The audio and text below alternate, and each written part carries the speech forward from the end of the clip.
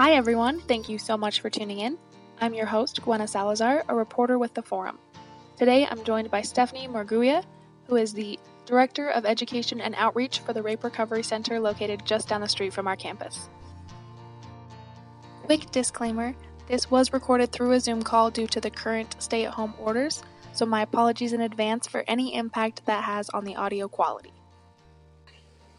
All right, let's start out by just talking about what is the Rape Recovery Center? Sure. So the Rape Recovery Center has been around for 46 years. It started off as a really small grassroots organization of volunteers, and it's currently a nonprofit with about 40 staff members. Our main services focus on providing support to survivors of sexual violence and working to end sexual violence in our community. Wow. I had no idea that it started out as a grassroots and it's grown so much. That's amazing. And what do you do as the Education and Outreach Director? Sure. So my team focuses on both the prevention of sexual violence and outreaching to ensure that everyone in the community is aware of the resources that are available.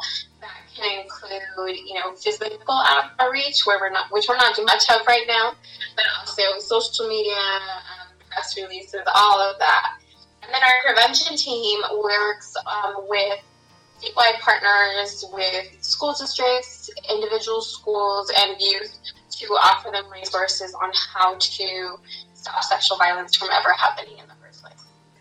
If I remember correctly, you've done some work to improve accessibility for Spanish speakers. Could you talk a little bit about that? Sure.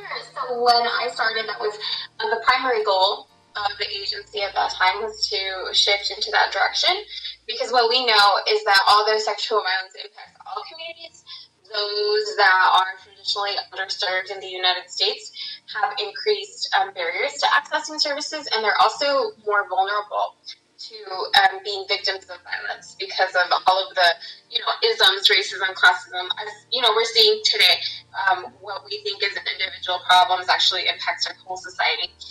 And so for the last, years that I've been at the agency, we've really focused on how to systemically decrease those barriers. So part of that has been looking at how to ensure that all our materials are culturally relevant, not just translating them, but really making them relevant to the community. And so one of the things that we've done is we've ensured that all of our direct service providers are bilingual in English and Spanish. We've ensured that our prevention coordinator is actually a man of color who also speaks Spanish, so ensuring that men of color, specifically Spanish-speaking men, have someone that they can go to at our center.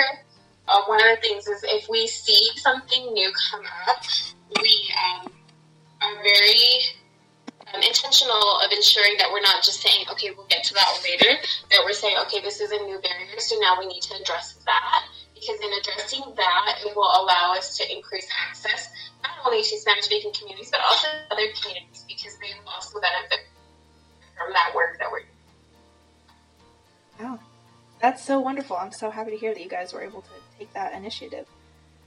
You mentioned that some of your physical outreach has been kind of struggling right now.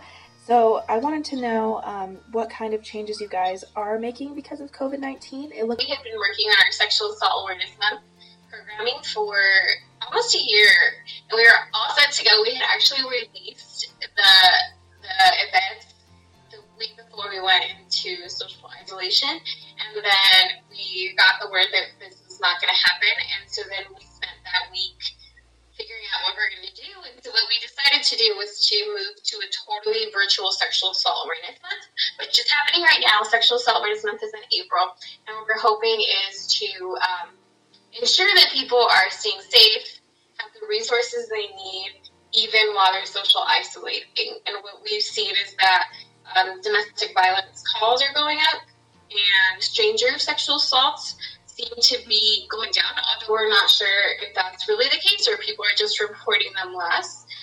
So we pivoted a little bit. A lot of our Sexual Assault Awareness Month was always kind of geared towards that general education and resources, and so we're just learning a whole lot about virtual events. That sounds really frustrating that you guys had to make those last-minute changes, but what kind of events do you have going on that people could participate in?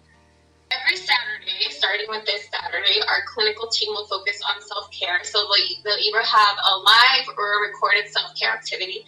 This week, it's called Our Voices Are Healing, and it is facilitated by Laura Bobgar, our clinical director. She'll just be running through some meditation, grounding, and creating a healing space.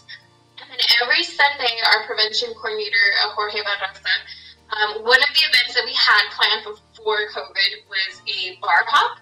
Obviously, that was one of the first things that we were like, that's not going to happen. The governor has been very direct in saying that all bars and restaurants need to close. And so we're thinking, how can we do a virtual bar hop? Is that a thing?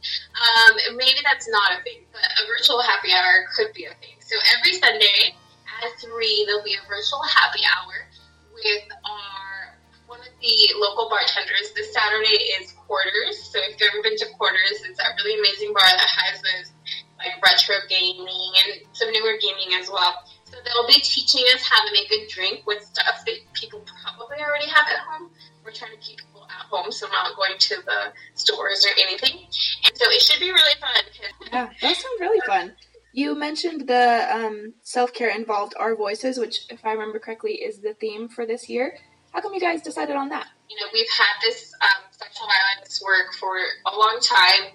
Since 2016, we've had really the focus be on Me Too. But one of the things that Tarana Burke, the founder of Me Too, has really stressed is that she created this movement to uplift the voices of specifically women and young Black girls. And still, when we look at who's accessing resources and who is a part of the sexual violence work, we're seeing that, Black women, Black girls, but really all people of marginalized communities are still not represented in those movements. And so Our Voices was a way to kind of recenter the voices of those who are still not fully a part of this movement, and also figuring out ways to help uplift and kind of like hand over the mic to those people. Thanks again for tuning in. If you'd like to check out more content from the forum, make sure to follow us online on Facebook, on Twitter, and Instagram at WC Forum Media, and check out our website, wcforummedia.com.